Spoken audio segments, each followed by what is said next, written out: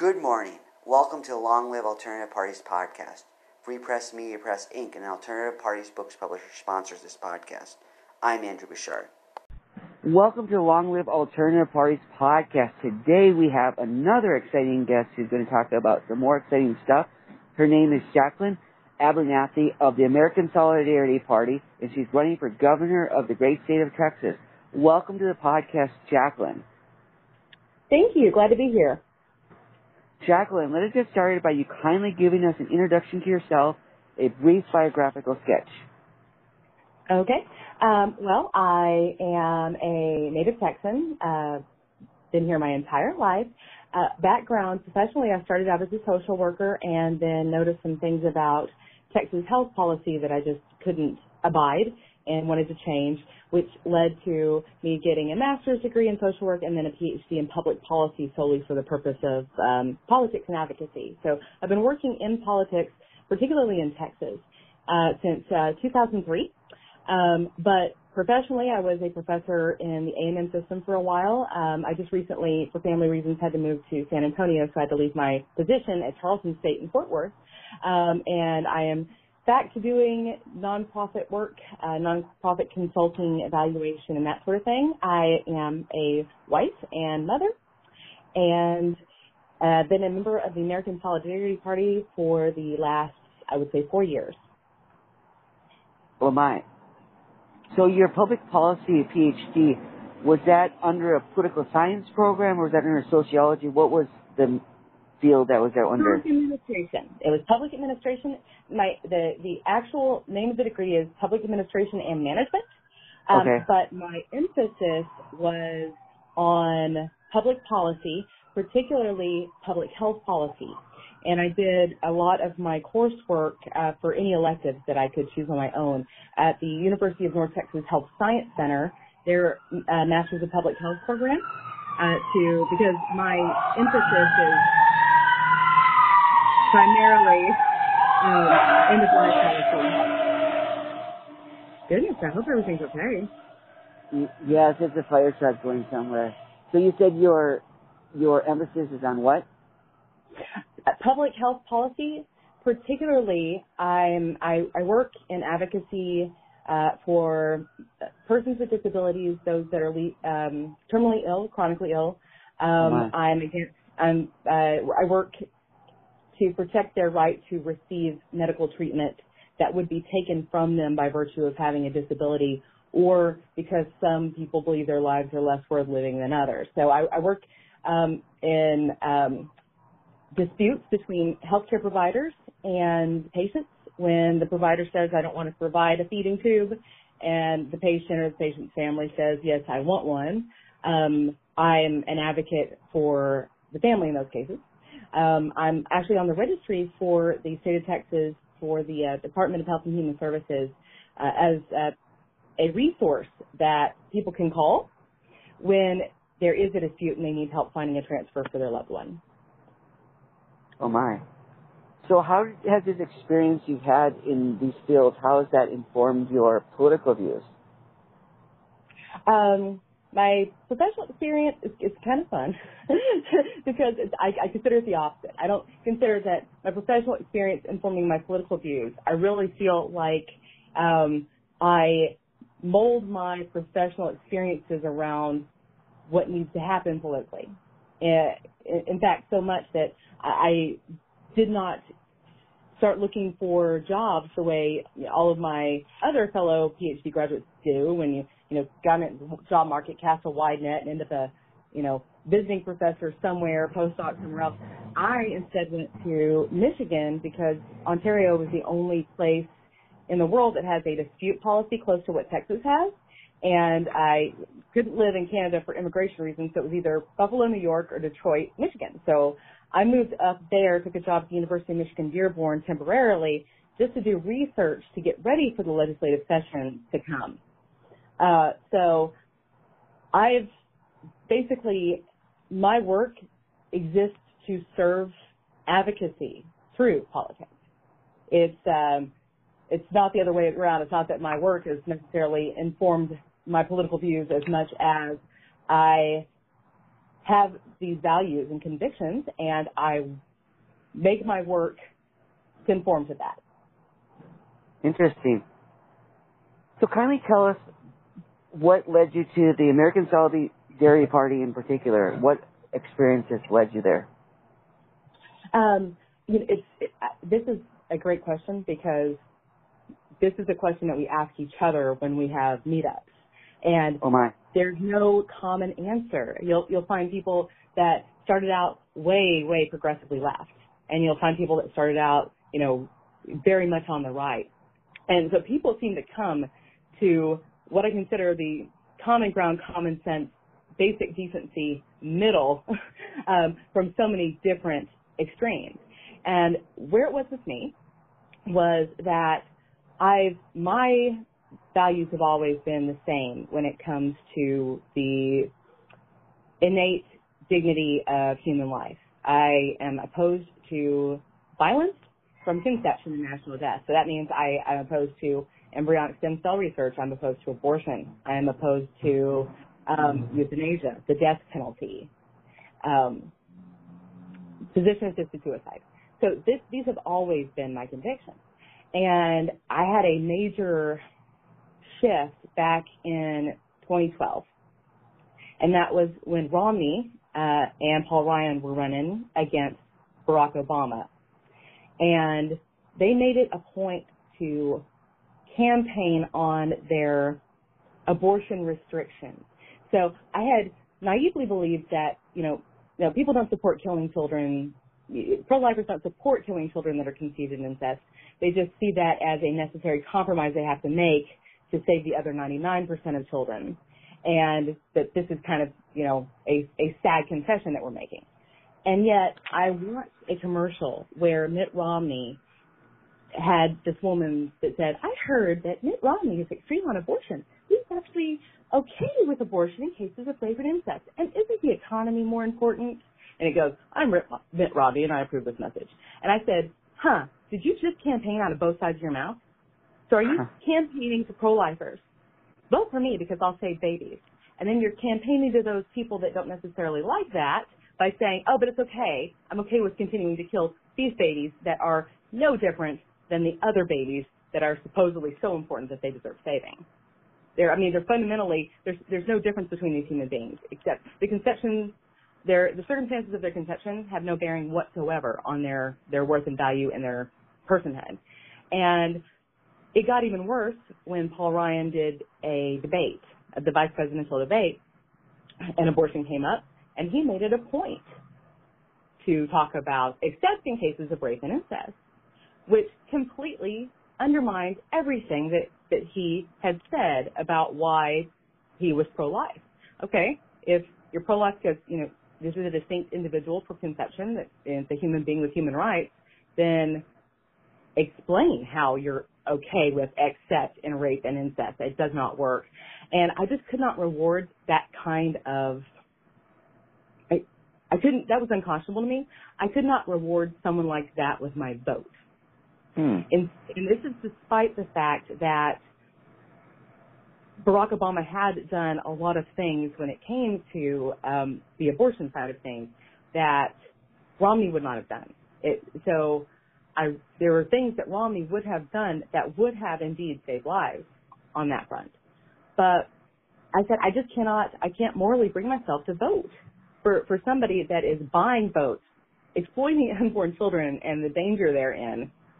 So people that care about them or concerned for them will vote for them. And then also buying votes from those people that are concerned that they won't be able to have an abortion if, they're ever raped.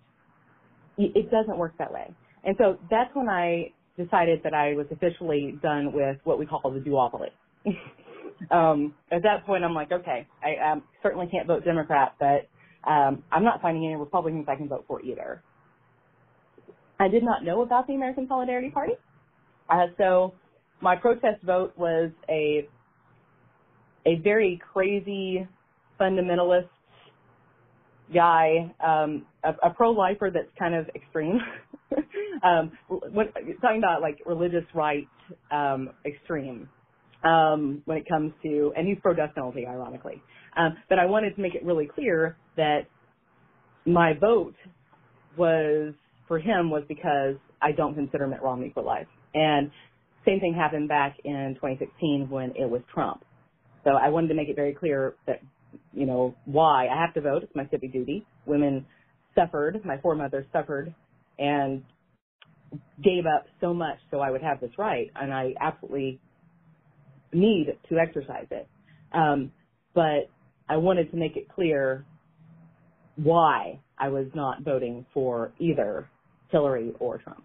And shortly after, that's when I found the American Solidarity Party. And they're completely consistently pro-life on everything. And even when it's not like a direct life issue, when it's things like not exploiting laborers, protecting the environment.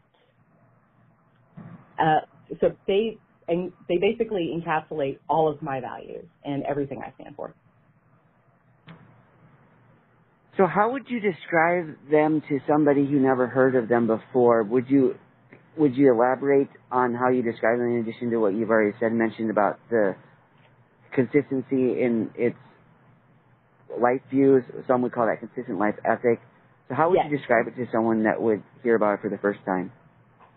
Well, in shortest terms, we don't kill anybody, which makes us very distinct from both Republicans and the Democrats.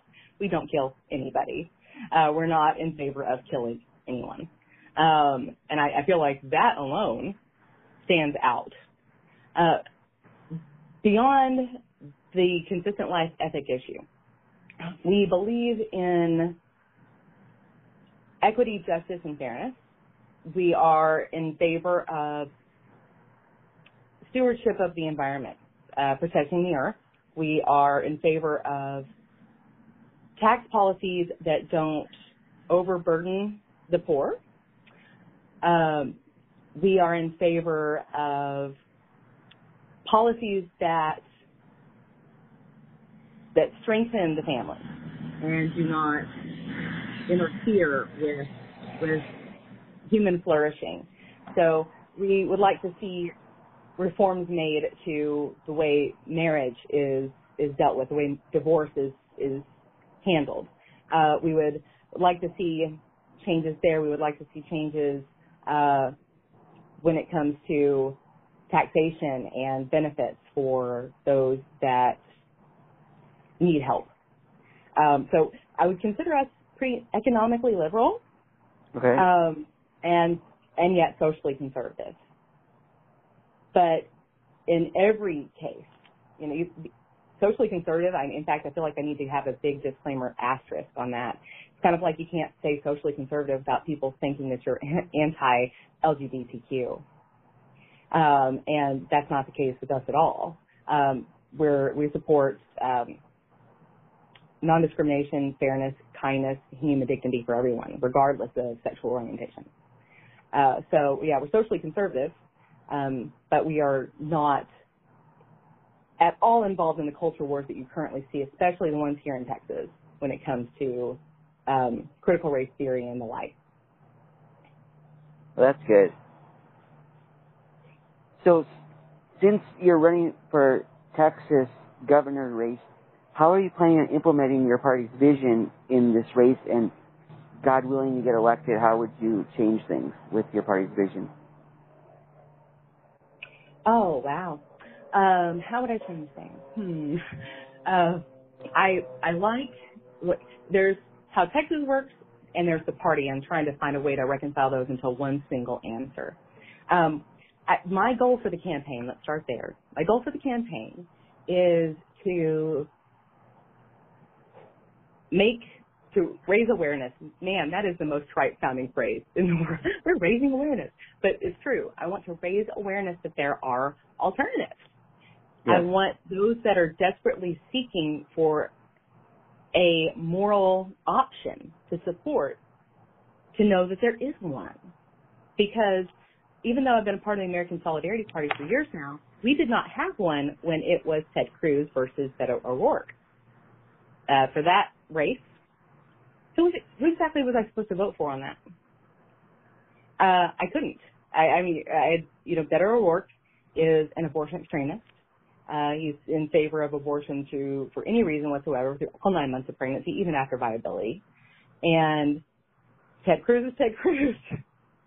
Huh. And then unapologetically supportive of the completely depraved, cruel, sadistic immigration policies that the Trump administration put forth.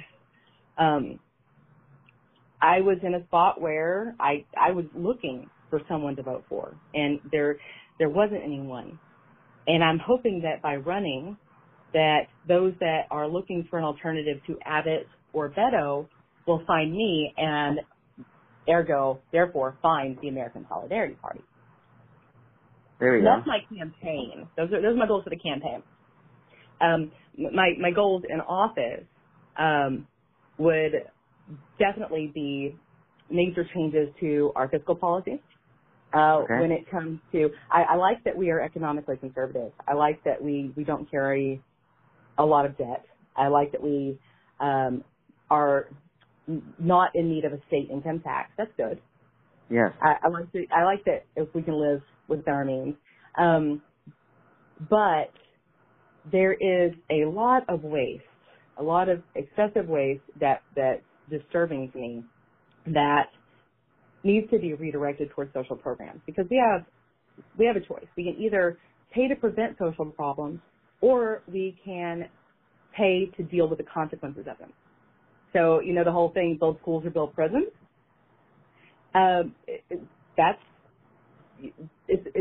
there's a lot of truth to that. Not our failing to expand Medicaid, our failure to take care of kids in the child welfare system in the state, there's going to be more consequences for that, negative consequences for that. If we adequately funded programs to encourage, human thriving and flourishing, then we would probably see that they pay for themselves. Instead, we focus on trying to cut benefits anywhere we can. We have a very disturbing set of criteria for who qualifies for disability in this state, for example. Oh, really? Yes. There's any way that they can exclude someone, any way that they can put forth their false ideology that there's such thing as a deserving and undeserving for. I do not believe in that at all. They're trying their best to make sure that no one that they think that doesn't deserve to get help doesn't get help. We put more effort and money into policing that than we would if we just helped people. It reminds me a lot of other states that have done drug testing for welfare recipients. That, okay, well, you have to take a drug test if you want to get your food stamp in your state welfare. And they would end up spending more money doing these tests to end up maybe finding one person that no longer got their $80 a month in benefits, because it was so important to make sure that, drug addicts can't eat. I feel like as a state, we do a woefully inadequate job of taking care of our social safety nets, of our infrastructure when it comes to elder care services, child services. I would like to see funding reprioritized towards those areas. So, in addition to that, what else is on your platform for the race? My platform and the AST platform are the same. Oh, it's the same. Okay. I do not diverge or differ from the party as a whole, which to me is just amazing, because my whole life I used to call myself El Queso Solo, the cheese that stands alone, because I never really fit in anywhere with any particular group or ideology or whatever. I was always had caveats or nuances that were so significant that it kind of made me feel that no matter how much I had in common with any particular group, I still didn't quite identify as one of them. Sure. That changed, by the way, when I became Catholic. I am absolutely a cliche Catholic.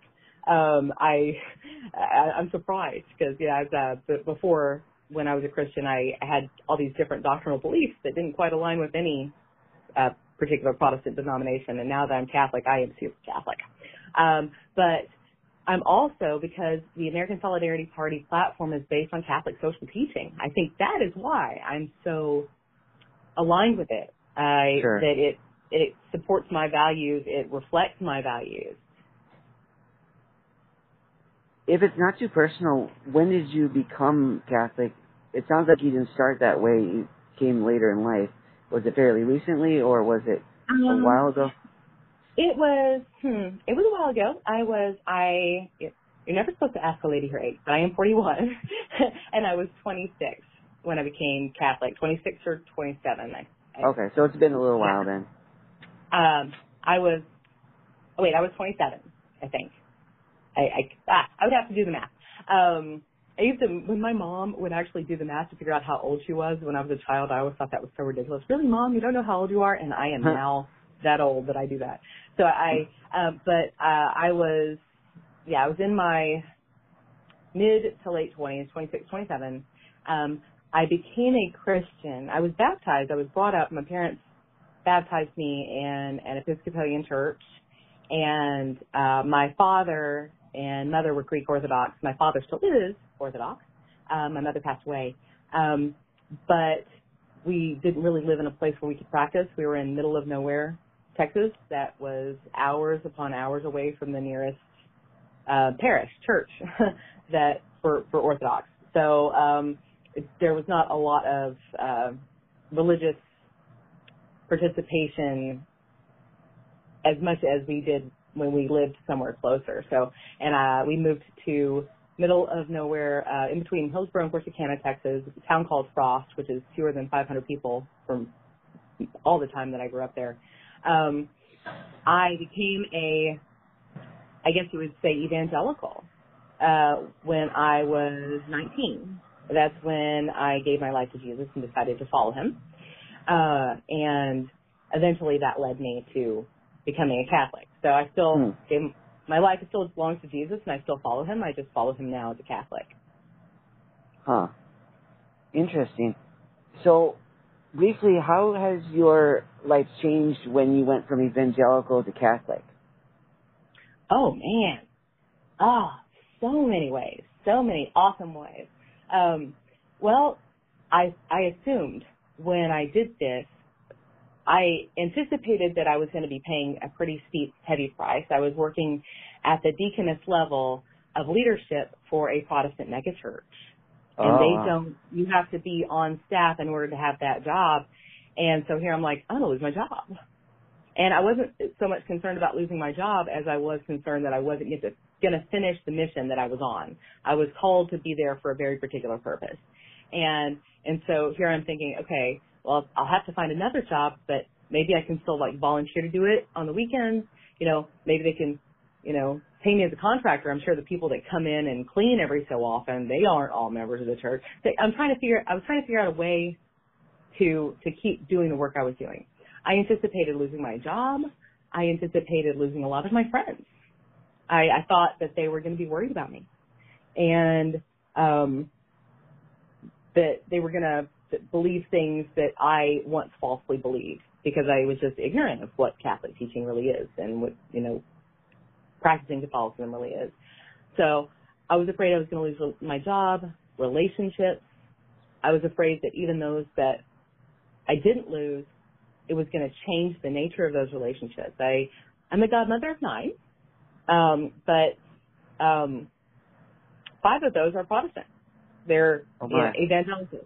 And I was so terrified that it was going to be, okay, yeah, I love you, Jackie, you're great, but they would feel like they'd have to go behind me every time and say, okay, what did she tell you? And, okay, well, we don't believe that. I was afraid that it was going to interfere with I thought that there was going to be a lot of loss. There was none. No, I didn't lose anything. I gained everything, actually. I ended up they put me on contract so I could only work for 15 hours a week for the same amount of pay. I was able to go back and do my PhD at the same time and finish the job in record time because me being an outsider and then paying me by the hour, there was a lot more incentive to get people to cooperate. There was a lot more communication and administrative oversight. Sure. So I finished the job I was called to do. I got a PhD. I didn't lose any, I gained everything and I lost nothing. And then, of course, when you add the sacraments to your life, when you have a relationship with Jesus, and then you add the depth of the real presence through the Eucharist, and all of the spirituality that I did not have before, it makes life so much better. It makes life so much harder. It's a definite change because there's expectations of you that don't exist if you're not a Catholic. Interesting. Yeah. So I mean, it was a big change, but I'm at this point where I just can't imagine. It's hard to remember what life was like before. Oh my. Yeah, I've been a Catholic longer than I was not one. Interesting. Yeah, that's an interesting story you have. Well, that was I didn't do it justice. That was the Reader's Digest version of it.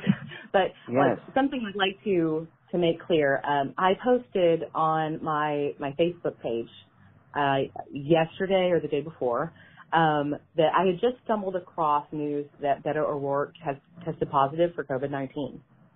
And I posted that I was, please join me in praying for him and wishing him well, and that I'm pleased to hear that he's fully vaccinated and got a booster. I have too, because that makes it a lot more likely that this is going to be mild and uneventful. And I ended it with "in Jesus' name," and it hit me. I speak for myself, and I'm certainly not going to hide my beliefs or convictions. But we have a big problem in politics with using the Lord's name in vain in ways to suggest that God is somehow a supporter of any particular ideology, party, or candidate. There's signs out there that say God, guns, and Trump, for example, as if God is okay with Trump doing things that he specifically told us not to do. Do not oppress the foreigner. Welcome the foreigner. It's the exact opposite. And it's basically, it is taking God's name in vain. It's exploiting and misrepresenting God as being partisan toward any particular candidate. I believe that if God did have a political party, it would be AFC. There's nothing in our platform. There's nothing in what we do that is an affront to the Sermon on the Mount, the Beatitudes, Christ's teaching. And everything that we do and stand for is aligned with Christianity. So, I believe that, if God was going to pick a political party, I'd like to think that this is the only one he could pick, because every other one is supporting some sort of intrinsic evil or another. But even still, I feel like I need to be careful to not hide my light under a bushel, to not cease to be myself, but also to make it clear that I'm not presenting my political strategies, my political convictions, my ideas as if I speak for God. Because I'm a big fan of the separation of church and state, Sure. for the primary reason of protecting the church from the state. Not because I, don't want the church imposing theology on the state, even though I don't. Religious freedom is a two-way street. And if we want the ability to worship freely, we have got to give those of different faiths, Muslims, those who practice Judaism, is, all of this. We have to respect that and not infringe on their rights as well. But, yeah, so I'm a big supporter of a separation of church and state, and it hit me after I posted that. It was just my sincere concerns for Mr. O'Rourke. I feel like I have to be careful about what I say so it's not misconstrued as, is this person perhaps a theocrat? Is this person trying to promote a Christian ideology or agenda? I'm trying to promote a Judeo-Christian ethic when it comes to things, absolutely. Yeah, I believe in justice. I believe in morality. I believe in equality. But it's definitely not any sort of religious-based ideology. It's sure. These beliefs and these policies that I support are based on my belief that they are the most effective way to have a thriving society, have a fair, just, and thriving society. So do you or the American Solidarity Party have a position on homelessness, how to address it? Yeah, we want to get people home. The problem is someone is homeless, as in they do not have a home and they need a home. Yes. There have been many, I don't want to say social experiments, but policies where other countries provided for the chronically homeless, they provided safe shelter. And it's worked. In fact, it reduced the cost associated with homelessness to actually just provide what they need rather than deal with the aftermath, the consequences of not having it.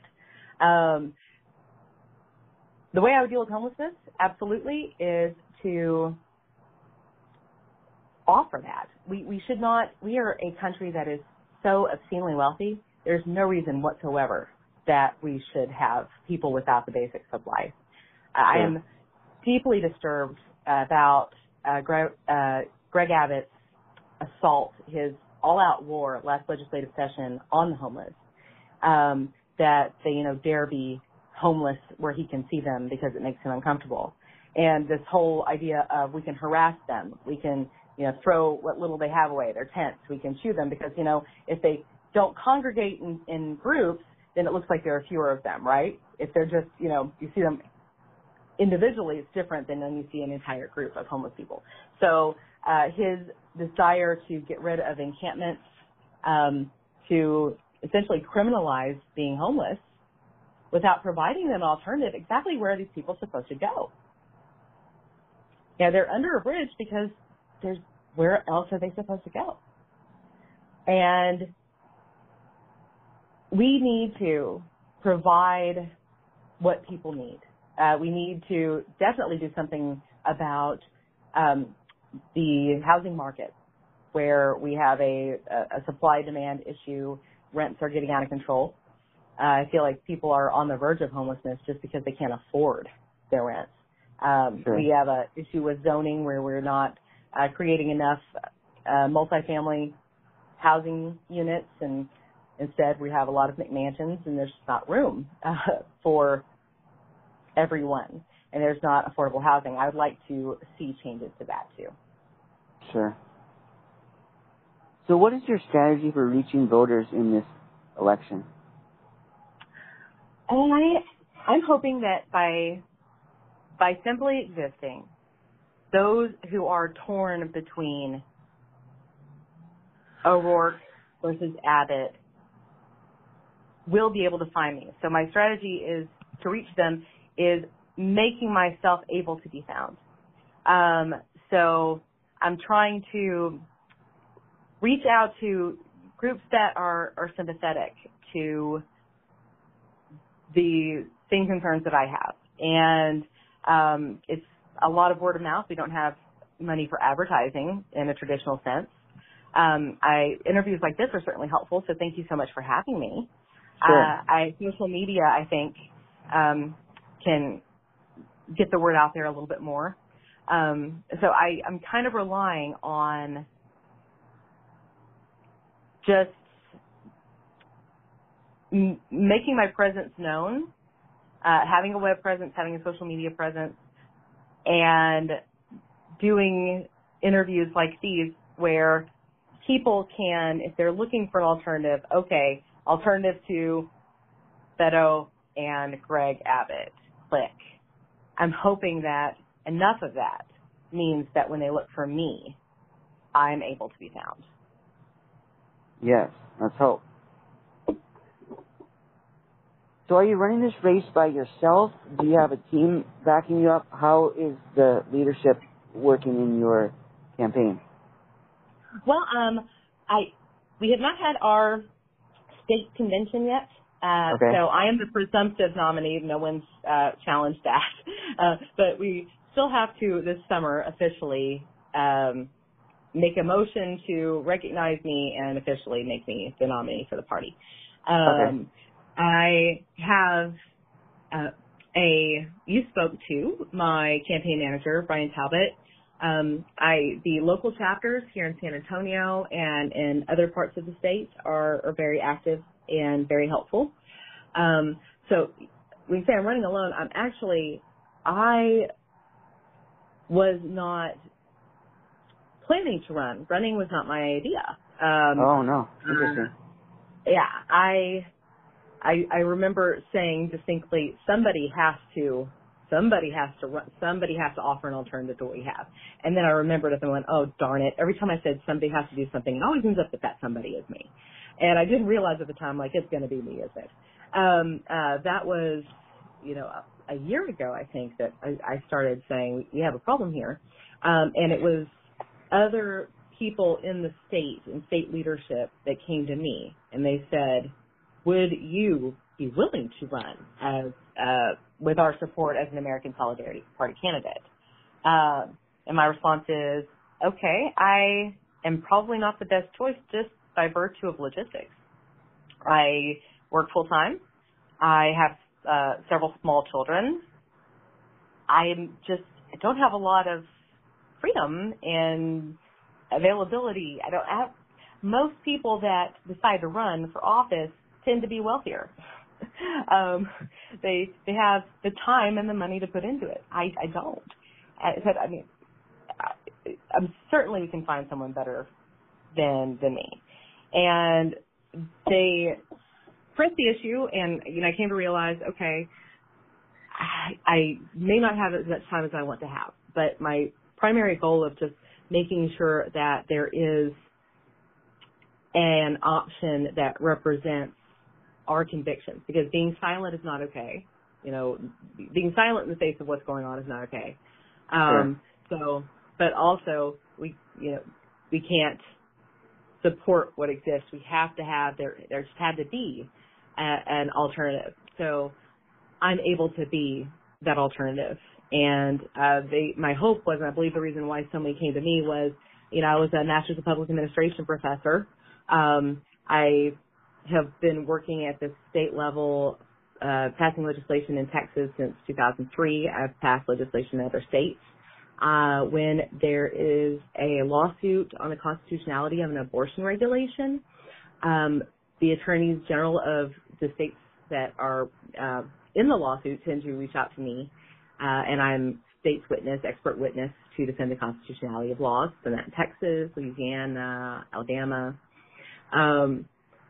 So when it comes to policies and political experience, I've got quite a bit.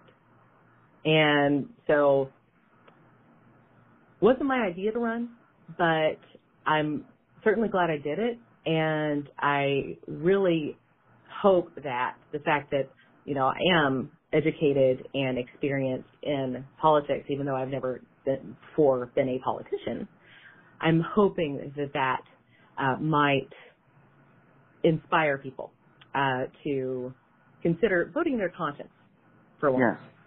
There's always a reason not to. When it's Trump versus Hillary or Trump versus just about anyone.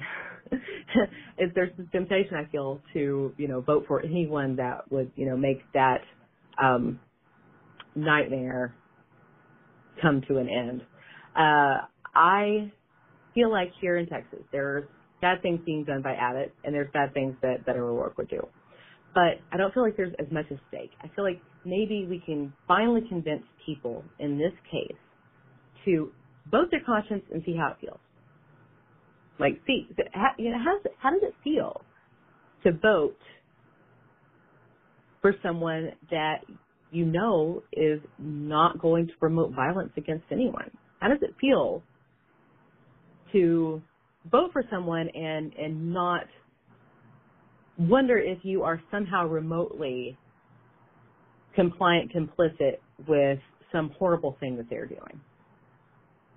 Because even when I would vote at the state level for Republicans, because abortion is a state issue and abortion regulations save lives, so I tend to vote Republican at the state level because that's important. But I've never been able to do that without thinking, oh my gosh, did I just put my stamp of approval on sending another innocent person to their death in the Texas justice system? Because I believe that we have executed innocent people by name. I can think of several by name that I believe were innocent. I hated that. Like, I hated this trade-off of, okay, these lives versus these other lives, because it's completely unnecessary and arbitrary. No one has to die. It might feel good to vote for somebody for once that is not asking for the legal right to kill any human being. Yes. So how can our audience support you in your campaign? Well, because this is we're going for ballot access. This is a write-in campaign. We're trying to raise the filing fee right now. And my website is abernathyfortexas.com, where you can go. And we're going to be selling yard signs and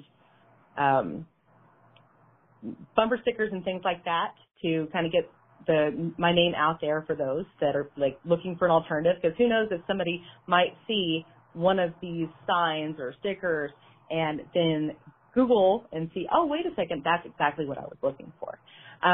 So I have a store that is in process where those things are going to be provided. So the most important thing is raising the filing fee, but you can help us do that by purchasing things from the store that also, as an added bonus, promote the campaign, get the word out there that there is an alternative. There's a pro-life alternative. So I'd also like those that have friends and family who are politically homeless. I would like it if they would just mention that, hey, I understand that the right has gotten so far right that you no longer identify with them anymore. Or I understand that you're pro-life and you're not comfortable with voting for Beto O'Rourke because he is an abortion extremist. Have you heard about the American Solidarity Party and that there is a write-in named Jacqueline Abernathy for the governor's seat? So I'm hoping that we can just get the word out there that way too. Sure. Excellent. Jacqueline, thank you kindly for coming on the podcast today and talking about all the exciting things that you've been doing. Thank you so much for having me. My website, by the way, is Abernathy for Texas, and Texas is not spelled out, it's just tx.com. And there you can learn more about my stance on all the issues, and there's a button to support the campaign, and I really hope that you will check it out. All right, Abernathy for Texas, tx.com. Yes. All right. Thank you kindly, and we wish you all the best in your campaign and all your other endeavors. Thank you. I appreciate this. This was fun. I enjoyed being here today. Yes. Take care and all the best. You too.